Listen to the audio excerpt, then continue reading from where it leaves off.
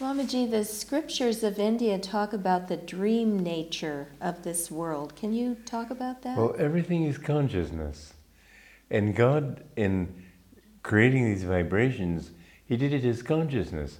It's a cosmic conscious vibration. And we are a part of that consciousness.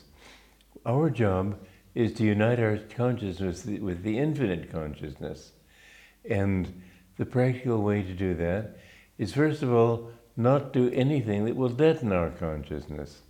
And that means too much involvement with the senses, too much involvement with drugs and alcohol, too much addiction to anger and harmful emotions like that.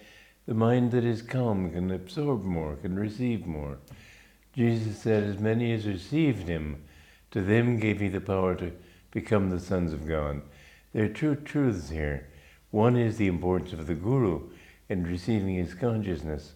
The other is the importance of receptivity itself. We have to be receptive to that infinite consciousness. And the more open we are to it, the more we come to understand that this whole world, the rocks even are conscious. This was something that J.C. Bose in the early 20th century discovered, that there's ability to respond even in the rocks. Metals get tired if they're used too much. Give them a break. And Yogananda said he could remember back to when he was a diamond. There is consciousness, and the interesting thing is, as he put it in Autobiography of a Yogi, every atom is dowered with individuality. That is, he used to say, your consciousness from the beginning, your consciousness is an individualized spirit, and it will never lose that individuality.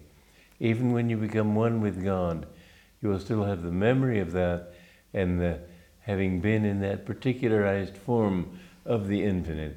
And that will constitute a certain separation of memory.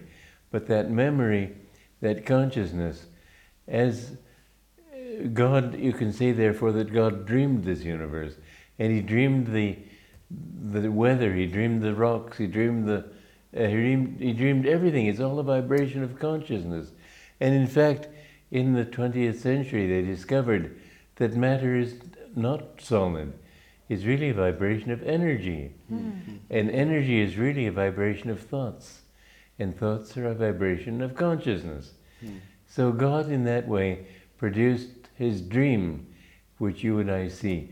There was a very interesting story from the life of Yogananda. This sort of miracle he would not reveal, is not revealed to people unless they're very highly developed spiritually. But one of his disciples, Mr. Oliver Black, Yogacharya Black, he was visiting Yogananda. He was very highly developed. He was visiting Yogananda in Encinitas many years ago. And he had a guest room right not too far from the front door. And he got word that Yogananda wanted to go for a drive with him. And he thought, my God, in this weather, he looked out the window. It was driving rain, soaking everything. He thought, we'll never be able to look out the window of the car to enjoy the scenery. He thought, well, if he says so, I'll come. So he went out of his door. It was still driving rain. Went to the front door, which was just feet away. Went outside. The sky was blue. There was no rain. He looked at the ground. It was dry. The car was dry. And Yogananda looked at him with a smile. He said, for you, Oliver. But Yogananda changed the dream in a way that is beyond my understanding. But it's all a dream anyway, so why couldn't he change it?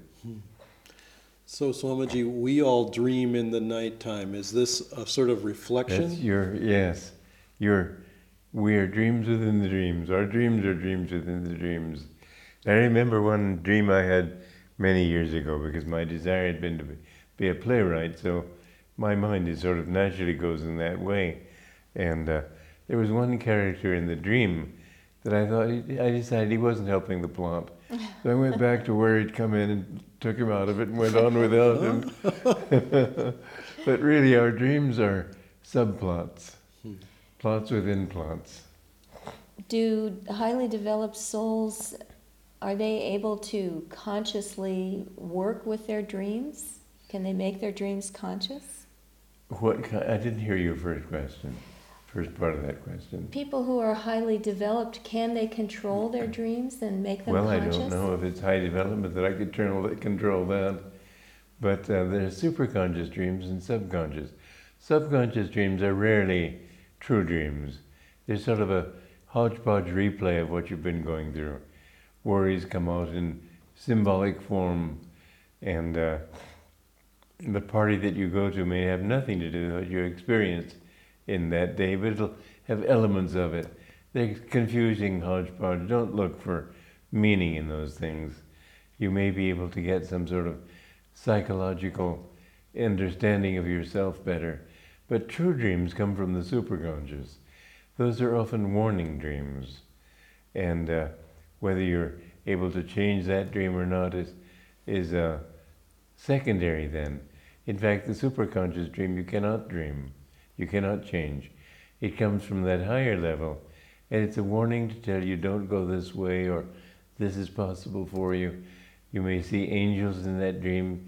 You may, and this has happened to me twice in dreams, where when my father died, I knew he had died that very morning, because in my sleep I felt his consciousness. It was just the consciousness that he had when he was a young man, when I knew him as a child. And a cousin of mine I also encountered in my dreams, and I'm convinced it was a true dream. Relatives come to us often in dreams. So those are, in a way, superconscious. How would also. we know what's true or what's not true then? There's a certain ring of truth to it. Are the colors brighter or? I think probably so, yes. What if a saint comes to us in a dream, or some Christ, or someone that we would think Well, of you as feel highly- very uplifted. But does it automatically mean that whatever they say is true, or Yes, if it's, well, I mean, you maybe have a false dream about a saint. That's different. But if they come in superconscious, what they say will be true. And they, as I said, it could be a warning dream. It can be a command dream, do this, that sort of thing. But generally, we shouldn't put too much stock in Don't put stock in subconscious. your dreams. It's mostly just a hodgepodge. It's very kind of God to give us a respite of sleep Yes. every night. Yes. but does a master sleep? Did Yoganandaji sleep? You know, he doesn't really. One time, his first disciple in America, first Kriya Yoga disciple in America, was Dr. Lewis. And they were young men of the same age. So Dr. Lewis used to tease him sometimes. And one time he saw him lying in bed, and he thought, well, he'd tease him. So he tied his string to his big toe and went to tie it to the door so that when the door opened, it would pull on the big toe. And just as he started to touch the knob of the door, Yogananda stopped snoring enough to say, "Uh-huh." But he didn't sleep the way you and I sleep. He rested in superconsciousness. So his requirement for sleep then wouldn't be the same or at all. It would be a wish to get out of this mess of a world for a while and check in with the boss. Swamiji, I've often wondered about the best way to pray. Can you talk about prayer a little bit? Well, most people pray for themselves or for their loved ones, begging prayers. Even if you ask for help, you should ask it in the right way. Yogananda said you should pray demanding of God. You have a right as his child to be given what you need, not what you want, but what you need. So the best prayer in that sense is, God, give me what is for my best. Give me this if you want this. Give me this if it's right for me, but not otherwise. And you will find that through that kind of prayer, the best prayer of all is, give me thyself that I may give thee to all. And that kind of generous prayer, to be put in tune enough with God to share his bliss with other people, that's the most beautiful of all. What about praying for another person, for healing, for For example? another person, that is right, and this is good. you can do that. I myself make it a practice never to pray for myself. I remember one time, it was a Sunday morning, I was supposed to be giving the service at 11 at our retreat facility at Ananda. And at about 9 o'clock in the morning, I suddenly got a kidney stone attack. And that is the most painful thing you could experience. Women who have had childbirth say this is much worse if they've had both.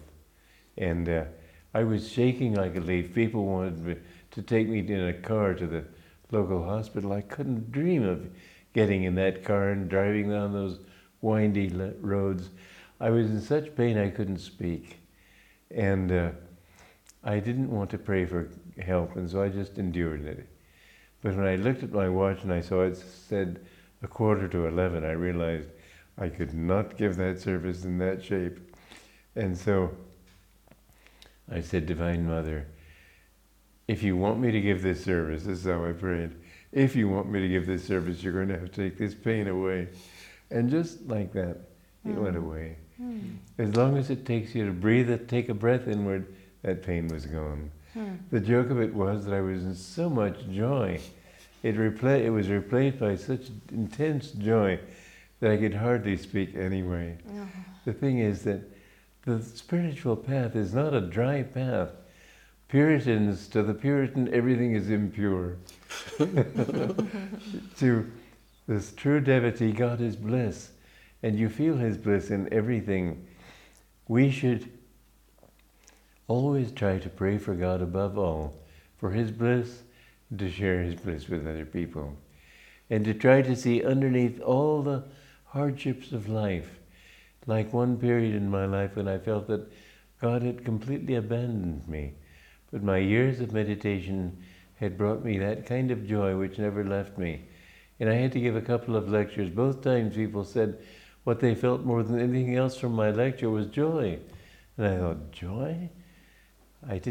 Yet I realized that under the sand of all those suffering and deprivation of everything that I had believed in and wanted and was dedicated to, under all that there was still that joy. It hadn't left me. This is what the spiritual path is all about.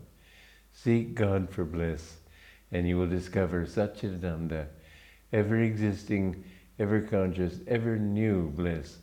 God's bliss is ever new. I think that's one reason why He creates His universe from time to time, the days and the nights of Brahma, because it's the nature of bliss to want to express itself.